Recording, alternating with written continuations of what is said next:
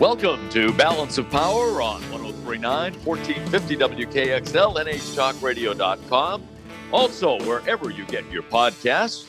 I'm Ken Kale, joined by our panel, two-time U.S. Representative Paul Hodes, former senior staffer and campaign manager Matt Robeson, and columnist and political analyst Alicia Preston. Well, the end of this week marks Joe Biden's first 100 days in office. He will address a joint session of Congress on Wednesday night. How effective has he been in terms of his core agenda that he set out to address? We're talking about the pandemic, helping people get out of the economic downturn, and changing the tone and the chaos, if you will, of the Trump era. Alicia? Well, let me start with the latter part first. I think the toning down of political rhetoric is a long path for us forward, and one that we are still on. He certainly is not as bombastic as President Trump was, and so there's been a little bit of a not waking up in the morning and wondering what Twitter is going to be talking about in an emergent kind of manner. So that part's been good. I happen to think President Biden has presented himself as far more liberal in office than he presented himself on the campaign trail. And I think that's unfortunate. I think the embracement of AOC type policies and, things that he's put forward, the committee on the, packing the court and $2 trillion spending bills that have 600 billion of things that are unrelated, and embracement of HR 1 and the Green New Deal. These aren't promises he made to the constituency when he was trying to get into office, but he's pursuing them in office.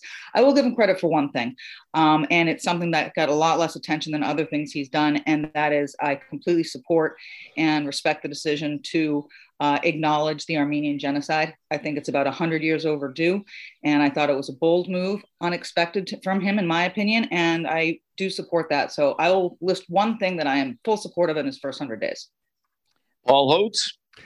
Well, as a two-timing congressman, because that's what you said I was, I really appreciate Alicia's perspective, and I agree with her that calling the Armenian genocide a genocide was a good move, one that I fully support. I supported it way back when I was in Congress. I think Biden gets pretty high marks. First, the tone from the White House has changed completely, and it has changed completely. It's been businesslike. The worst that folks have been calling Joe Biden is boring. And these days, that's pretty good. Boring is not bad for a president because it means he's busy working. We haven't had, I don't know if he uses Twitter. Somebody for him must use Twitter, but he doesn't use Twitter. And everybody's blood pressure to some extent has gone down.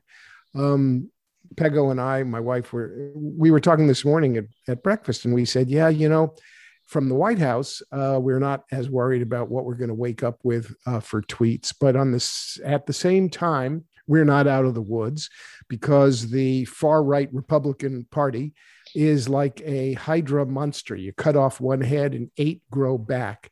And the crazy that's coming from the right, and I'm sorry, Alicia, but your party is no longer the Republican Party. They still appear to be the party of the trumpeters. The crazy is perpetuating. There are more things happening on the right. I mean, it's everything from Tucker Carlson to what's going on in Texas, and it hasn't stopped. But Biden has been businesslike, and that is a good thing for a president. His foreign policy includes reasserting our place in the world as the leader of the free world. He is once again placed the United States back into the fight against climate change, pledging to be a leader on climate change. And if you think that means the Green New Deal is a bad deal, then you're living in the last century or the century before, because we need to deal with climate change. It's an existential dilemma that's already costing us billions and billions of dollars in the economy and will going forward. and actually dealing with climate change and a green approach means jobs, and it means a new economy, and it means innovation, all things which Republicans ought to support. So on foreign policy, whether it's rejoining the nations and getting out of Afghanistan, he gets high marks. On the economic package that he presented to rescue folks, it's going to take a while to really sink in, but it includes really important things that are going to help restore economic growth in light of the pandemic, where he made promises. Joe Biden came in making promises about what he'd do on the pandemic, and he's beat them by double, 200% better on vaccinations than his original goal. If the polls are right, we've got 24% of Republicans, your party, Alicia, who are refusing to take vaccines, 24% who are refusing to take vaccines. I don't know what Joe Biden could do about that, but he's not calling people names and he's not saying stupid things. He's got his head down and he is working, and his administration is working to get us out of the woods. And while the world is seeing huge surges in places like Brazil and India, and we are seeing pockets of surges in this country, given the variants and refusals, and things are moving forward in a way that now a significant majority of Americans, and I grant you a huge majority of Democrats, a tiny minority of Republicans, and a majority of independents think that the country is turning around. This isn't like turning around a Riviera Speedster. This is like turning around an aircraft carrier. And Biden gets very high marks for his first 100 days. He's at 53% total approval, 69% approval in his handling of the pandemic. I think he's done a remarkable thing in light of where we were and what Trump left. Your assessment, Matt Robison? I want to take issue with two things that my co-panelists said. I dispute the idea that Joe Biden has somehow embraced the Green New Deal. We should not fall into that very unsubtle Republican messaging trap. At no point has he embraced the Green New Deal. He explicitly pushed back against it during his campaign. And the proposals he's put forward on climate bear no resemblance whatsoever to AOC. They're pretty sensible, middle of the road policies. So I'm just not going to buy into that. Paul, I'm also not going to buy into your self-characterization as a two-timing congressman. I think you are a two-time congressman. And if you are two-timing, we'll talk about that off the air. My assessment overall does otherwise align with both Alicia's and Paul's. I do give Joe Biden credit for his foreign policy decisions. And it's very hard to avoid focusing on the top line numbers. Paul went through some of them. I mean, we were averaging almost 200,000 new cases a day of COVID when Biden took office. That's down to about a quarter of that. Ditto on deaths. Obviously, we know that he's way overshot the vaccine target. And economically, we're doing really well. The only economic indicator that Donald Trump habitually pointed to was Wall Street. It's a very poor indicator of the real economy and how the majority of Americans are doing. But for what it's worth, growth on Wall Street has been higher than any president in the first 100 days since Eisenhower. And we're also seeing real economy measures that are turning around under Biden. The proportion of people expecting someone in their household to lose employment income in the next 4 weeks has gone in half. The number of households living in difficulty with paying expenses has gone down about 7%. So we're seeing real accomplishments in the core issues that Biden identified from the get-go. It reminds me a little bit of 10 years ago when, during President Obama's reelection campaign, he summarized the message as bin Laden is dead and GM is alive. Well, COVID is going down and the economy is coming up. I think you have to give Joe Biden credit for that. Alicia, how effective has Joe Biden been politically? Well, I think it depends on whether or not you like his policies and what he's presented. yes, Joe Biden separated himself from the Green New Deal, the month before the election, and presents a plan that has about 90% of it in his own endorsement of what he wants to do about climate change. But, does Joe Biden get credit for a recovering economy? Look, whomever's steering the ship at the time, anything happens, gets the credit or the blame. That's just how it works. How legitimate is it? I kind of think we could have one of my dogs at the helm right now and the economy would be improving. We're coming out of a global pandemic. No matter what anybody does, it's going to be improving. And so he gets credit in the history books because that's how we do it. But if you dig deep down into it, who gets credit? I don't know, the people who created a vaccine and started to open this country up again. Paul mentioned vaccines and the 20-something% of Republicans who won't get it. And I agree with you. I think it's unfortunate. I actually think some of those are people that are just scared, which I sympathize with. I empathize with. I'm vaccinated now. I was scared too, but I did it. I think some it's political. We all know that there is a small sector of the Republican Party, just like there's a small sector of the Democratic Party that are of the extremes. And in this case, they don't trust government. They don't believe in government. I mean, some of them still think Bill Gates is going to put a microchip in us. I don't know how to address those kind of tin hat wearing theories. But I wish people would get vaccinated. I think it's unfortunate. It's attributed to the Republican Party because I don't think it's a political issue at all. But how Joe Biden is doing politically is very much based on his policies. Republicans aren't going to like most of them. Democrats are going to like most of them. But the people who are going to make the decision are the ones in the middle. And I happen to think that the embracing of some of these far left ideals that he has put forward is going to make middle America oppose him politically. But it's going to matter what gets put into law. At the end of the day, when people go to vote in an election, whether it's a midterm or whether it's the next presidential, it's not going to be about necessarily what they talked about. It's going to be about what they achieved or failed at. And I guess we have a long way to go to see how that pans out. Congressman Hodes? Well, Matt Robeson raises a legitimate point. I don't want to give in to Republican messaging about the Green New Deal. The Green New Deal is actually merely a resolution that does not have the force of legislation. It was never specific legislation. And the Green New Deal really is a concept more than anything else about what it will take to move us forward out of the ignorance of those who deny climate or don't see it as the threat it is, towards a more prosperous, better lifestyle, cleaner, healthier planet. And so we're facing an existential crisis. Generally, the Republicans are regressive about that crisis. They do not see the opportunity for new jobs, new industries, innovation, entrepreneurship that are going to be necessary in a green economy to move us forward. The marketplace has already spoken.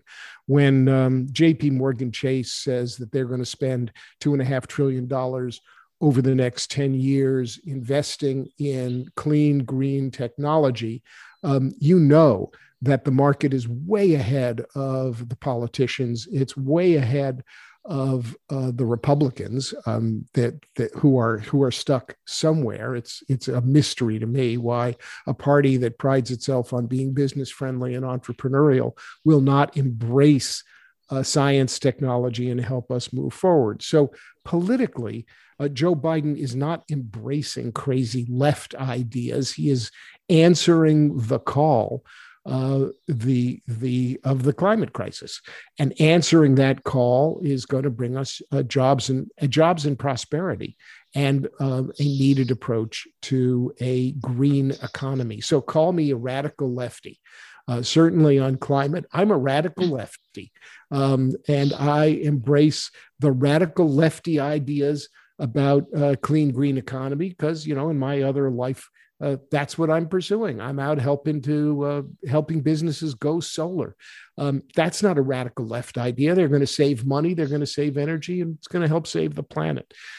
In terms of the political effectiveness of Biden, he certainly is effective with the left. He's certainly effective with independents. At this point, the Republican Party is a lost cause. I'm sorry, Alicia, and I'm sorry that for your grand old party, which was a business friendly party that actually cared about financial responsibility, that all went out the window when the Republicans embraced Trump and became the Trump party. The place that Biden really has to worry about his political future is on immigration, because it's a thorny, long-standing problem without really clear answers. There is a humanitarian crisis on the border, significantly perpetrated by the past administration, which Biden inherited. And just as Alicia said, that whoever is presiding when the economy goes well gets credit, whoever is presiding over the endless immigration problem, and especially in light of very effective Republican messaging. Let's give the Republicans credit for great political messaging. They're really driving that. That is the one issue.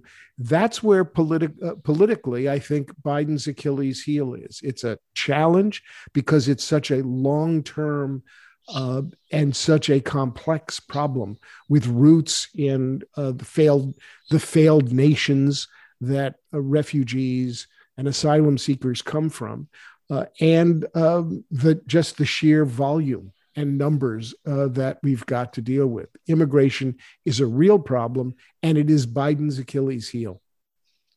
Matt Robison, politically speaking, how effective has Biden been? Extremely. And I'm going to relish my role taking issue with my co-panelists today, which seems to be, first of all, I do want to say, Alicia, there is a 40-point polling gap in vaccine hesitancy between Republicans and Democrats. This isn't a both sidesism type thing. Like this is mostly Republicans. This is them saying it. And by the way, there's been a lot of reporting that behind the scenes, Trump's advisors are pleading with him, please, pretty please, Donald Trump, won't you cut a public service announcement calling on people to get the vaccine? For goodness sakes, why don't you take credit for one of the achievements of your administration, which legitimately was there? They accelerated vaccine development through Operation Warp Speed, which was badly named, but somewhat effective. For goodness sakes, why don't you tackle this? But where I'm really going to take issue, it's not with Alicia. It's with my former boss, Paul Hodes. I actually don't think that Biden's greatest vulnerability is on immigration. It's always a fraught political topic. I think his greatest vulnerability is the politics of the left. And this is where I'm going to turn around and agree with Alicia's point. I don't think that anything he's done so far has been radically progressive, but he's in danger of it going forward. His biggest political achievement of the first 100 days is to tame the left. It's to keep everyone inside the tent. Well, LBJ had a pretty ribald metaphor for this, but he's kept everyone inside the tent, aiming their fire outwards on the left. And that is a subtle recognition of a big, deep down difference between the two parties and their bases. There is a misunderstanding in American politics that the two parties are mirror images of one another. They are not. The Republican Party operates, it's far more demographically homogenous. It's pretty ideologically homogenous. It's fairly easy to motivate the Republican Party and its base by appealing to more extreme issues and getting them riled up. That's sort of 101 messaging on the Republican side. That's why Donald Trump was so effective. The same thing is not true in the Democratic Party. Remember, 52% of Democrats self-identify as moderate or conservative. It was a fundamental misunderstanding of the Democratic presidential primary when so many candidates tried to race to the left and outwoke one another. It drove moderates in the party like me up the wall, absolutely bonkers. You had the entire Democratic stage raising their hand saying that they want to decriminalize border crossing when something like 40% of Latinos say that they actually support that policy. So, I mean, it just goes to say that Democrats fundamentally misunderstand that the way to be politically successful is to do what Republicans do and be more woke, be more inflammatory. Biden's singular insight so far and his singular political achievement of the first 100 days is to keep progressives on board and to enact reasonable policies that have strong nods to progressive priorities, but lower the temperature, lower the rhetoric, and not inflame the Republican base against him. We've been talking about the first 100 days of the Biden administration. How should we judge the next 100 days and the rest of the year, Congressman Hodes?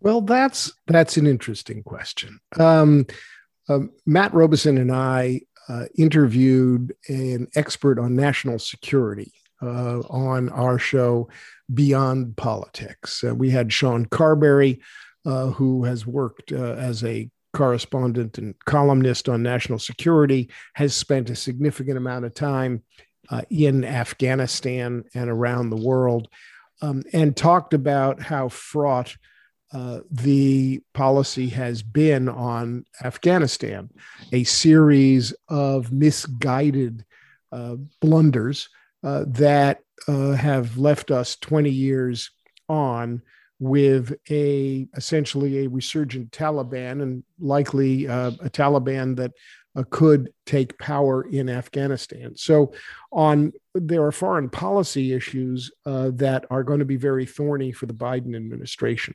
I've read recently that Vladimir Putin, and I'll refrain from hacking our show today, but that Comrade Putin is withdrawing his massive troops in Ukraine. And Biden and foreign policy is going to have to, it seems, may be able to turn things around a bit with Putin, who, because Biden isn't Trump. And we have serious issues with China, all of which suggests to me that foreign policy, including bringing the world or the developed world together around climate change, are going to be significant, longstanding challenges for the Biden administration, some of which are new, not many of which are on people's minds, given what's going on with the pandemic and the economy. He faces a significant challenge with the ongoing pandemic. It has now been more than a year. And while the metrics and the numbers are going in the right direction, as Matt Robeson pointed out earlier in the show, deaths are down, hospitalizations are down in the U.S. Variants are emerging around the globe. The pandemic is raging. This is a global pandemic. A global pandemic has serious implications for the security and health of the citizens of the United States. So that in addition to the standard foreign policy challenges, the Biden administration's choices about how to engage with the rest of the world around the pandemic also pose significant challenges. And we may be in for an even longer haul than anybody ever thought about the pandemic. That poses challenges both for the popularity of the president, but also for economic policies. When will we really be able to reopen? And if we do reopen, are we going to see another surge of the kind that has presented itself in other countries who are warning us about too early reopening? Because we're all tired. We're all tired of this. I mean, just bone weary tired of the masks and not getting together with people and the news. It's really, from a political standpoint, the ability to stay the course, be patient, and be smart is always a challenge. And it may be that there are those events out of the administration's control. So I think the next 100 days, when the honeymoon is over, if tradition holds true and the honeymoon is over, present serious challenges, both from a political standpoint and from a practical standpoint, in not just looking back to the promises made, kept, and exceeded, but do you keep on under promising and over delivering? Or do you now switch to making promises that you can keep and going on the PR offensive in political terms?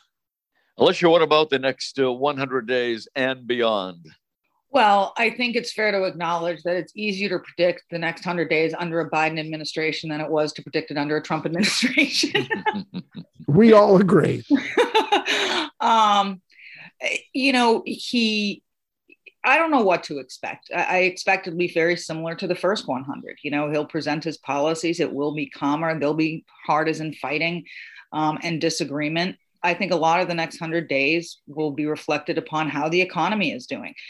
As federal funds are drying up for small businesses, or as people are opening up, the jobs market is reopening, but can everyone get a job? In New Hampshire, we have a very low unemployment rate, but those numbers waffle as well. How are people going to be doing in their own lives in 3 months will be reflective of how people think the Biden administration is doing. Because that's what it always comes down to, right? How is the president doing? I don't know. Can I pay my mortgage? Can I make my car payment? Can I put food on my table? That will be, particularly in the kind of economy we are in now, coming out of this pandemic, that will be the determinant of how the Joe Biden administration is doing, regardless of what policies he puts forward. Matt? I'd say in terms of judging the next 100 days and the rest of 2021, I'd point to 3 things. One, I agree with, but for a refreshing change on this show, I'm going to agree with everything Alicia just said, 100%. Leadership does matter. Alicia was right earlier when she said you can't pin all of the success of an economy or a public health campaign on the current occupant of the Oval Office. That's true. On the other hand, you can credit a heck of a lot, a substantial amount toward leadership, recent leadership especially. Just contrast where we were in year 1 of the pandemic under Donald Trump and his many, many fundamental disastrous missteps, and the relatively competent leadership we've had out of the White House. People are right to give some credit to Joe Biden for that. So Alicia is right. If for the next 100 days and the remainder of the year, we continue on this course of economic recovery tied to increasing rates of vaccination and public health measures that control the pandemic, yes, Joe Biden should and will get some credit for that. The second area is, I remember, I've already name-checked LBJ in this show, so I might as well go back to it.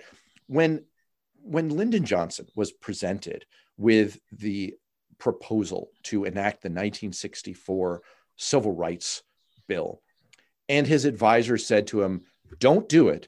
You will lose the 1964 election. You will lose the South for a generation. He turned around to them and he said, well, what the hell's the presidency for? And to some extent, Joe Biden faces that same kind of existential question. It's widely expected, especially after the census numbers came out and the redistricting numbers came out this week and are expected on their own to shift 5 seats in the House toward the Republican Party. It's widely expected that Democrats are going to lose the House in 2022, if not the Senate as well. There are wide open questions about whether an aging Joe Biden will run for a second term. He's probably got 18 months at this point, and he's got to be asking himself, what the hell's the presidency for? He's already laid out the American Jobs Plan, the American Families Plan. He's basically called his shot. He's like Babe Ruth pointing out to the bleachers with his bat and saying, this is where I want to go. And so I think it's worth judging in the remainder of this year. Can he get 1 or 2 other big pieces of legislation through that lay out the accomplishments that he wants, which may be the only accomplishments of his presidency? And finally, number 3, and when I say only accomplishments, I mean legislatively, because there's an awful lot of other things that happen. Joe Biden is a duck.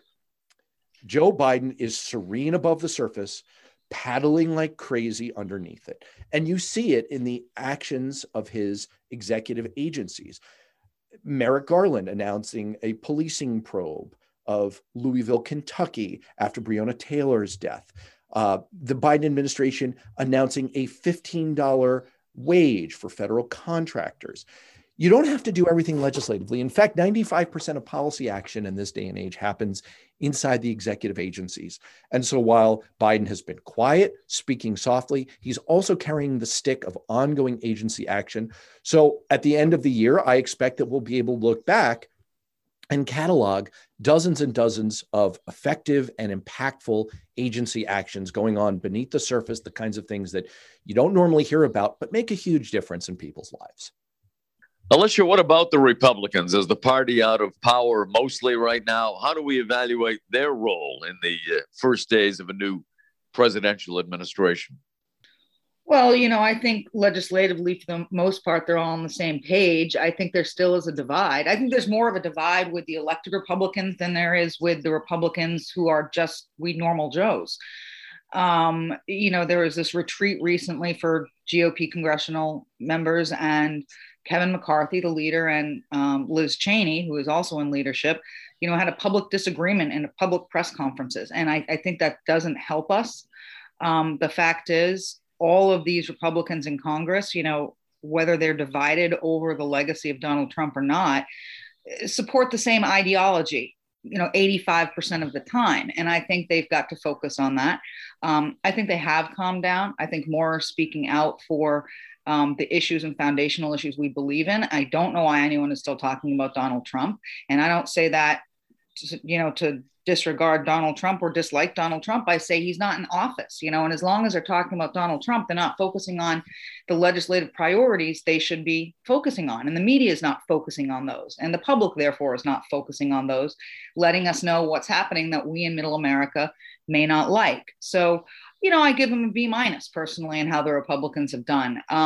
Great grades when it comes to what they support from a policy standpoint, but they got to up the game a little bit and getting on the same page with some PR activities to show that they are united for us, not for past politicians. Paul, what about those pesky Republicans? Well, far be it from me to comment really intelligently, because I have a confession to make. I just don't understand Republicans. I confess my lack of ability to understand how a political party, a once grand old party, could lose its way so significantly. They are like a lost tribe wandering in the wilderness, trying to see where they can try to regain power, regain their glory, keep their connection. Business has been abandoning Republicans. They haven't really, they're now trying to claim apparently that the January 6th insurrection was all a left-wing plot to I don't know what, to pin it on Republicans. They have become a party of no ideas, extreme rhetoric, and they cannot get away from Donald Trump. The battle between the McCarthys and the Cheneys is endemic of the kind of public display of disunity. And on this, I agree with Alicia, that is really not good for any political party. At least the Democrats, whether they're in the far left or the center, seem to be presenting a more united front. Now, whether or not the disunity and disarray and lack of intellectual integrity from a political standpoint. I mean, the Republicans have just become the party of abject hypocrisy. They claimed to be fiscally responsible and against deficits, and drove this country under Donald Trump into the deepest deficit we've seen.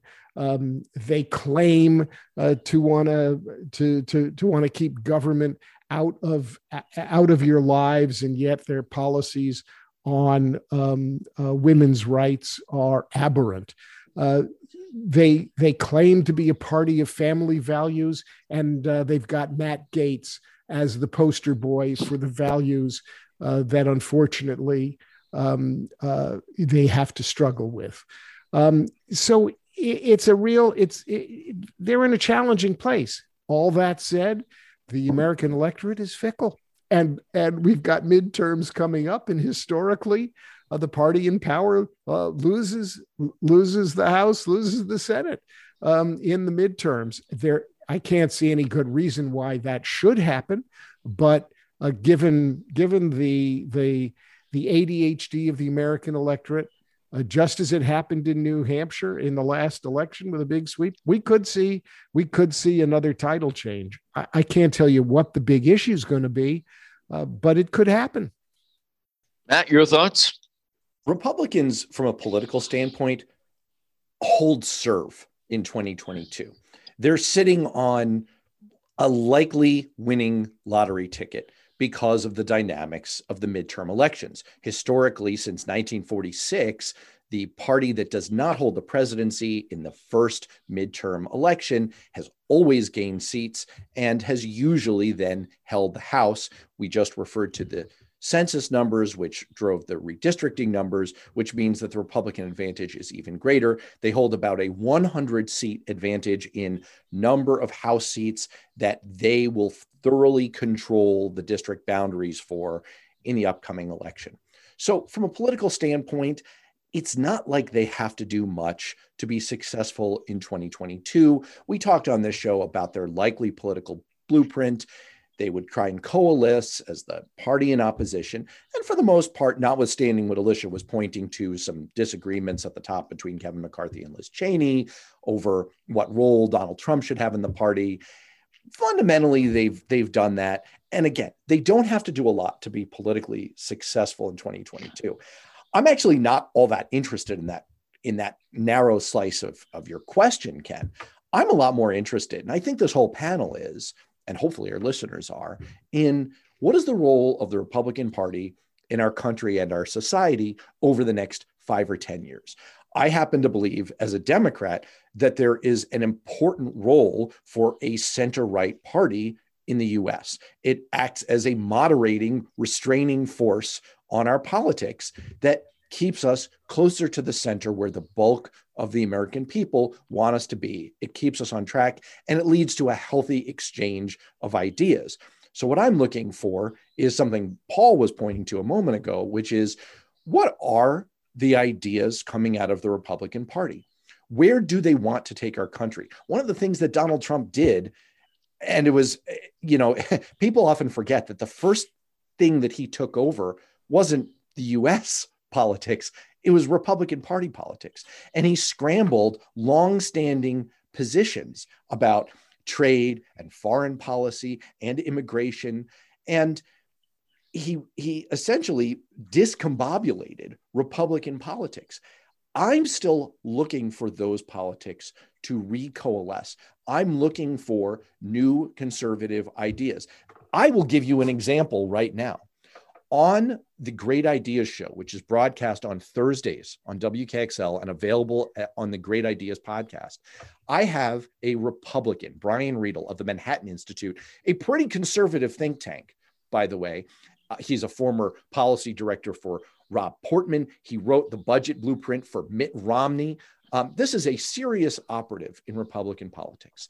And he outlines his plan for something called devolution, basically giving more power to states, municipalities, and localities, less power to the federal government in a whole bunch of key areas, transportation, education, et cetera. I think it's a really interesting idea. I think it's worth talking about.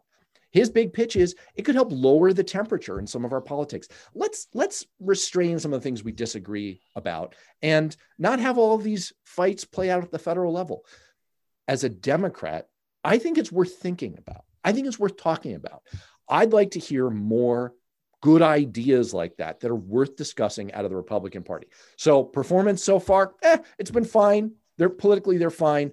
But I actually want to see more out of Republicans in the remainder of the year. So let me follow up and ask you a question, Matt Robeson, because that's what they do on radio. What we do is we always say the two names. Let me ask you a question, Matt Robeson. Are the elected Republicans, those who I just spent some wonderful jaw time castigating, are they connected or disconnected from the kinds of ideas that you just talked about? Because I agree with you that that's a legitimate debate to have. It's at the root of the generational questions that we've dealt with as Americans about the size and scope of federal government and federal programs versus local control. It is one of those essential differences that has always existed between Republicans who, under the rubric of smaller government, have said they're in favor of more local control. But we haven't seen much of that thinking from the electeds. Are they connected or disconnected from those kinds of ideas? Are they so married to anti-science, anti-intellectual, anti-government, and all we do is oppose, that they can't wrap their brains around the idea of an actual real debate about something that might have real impact on our politics and our lives as Americans?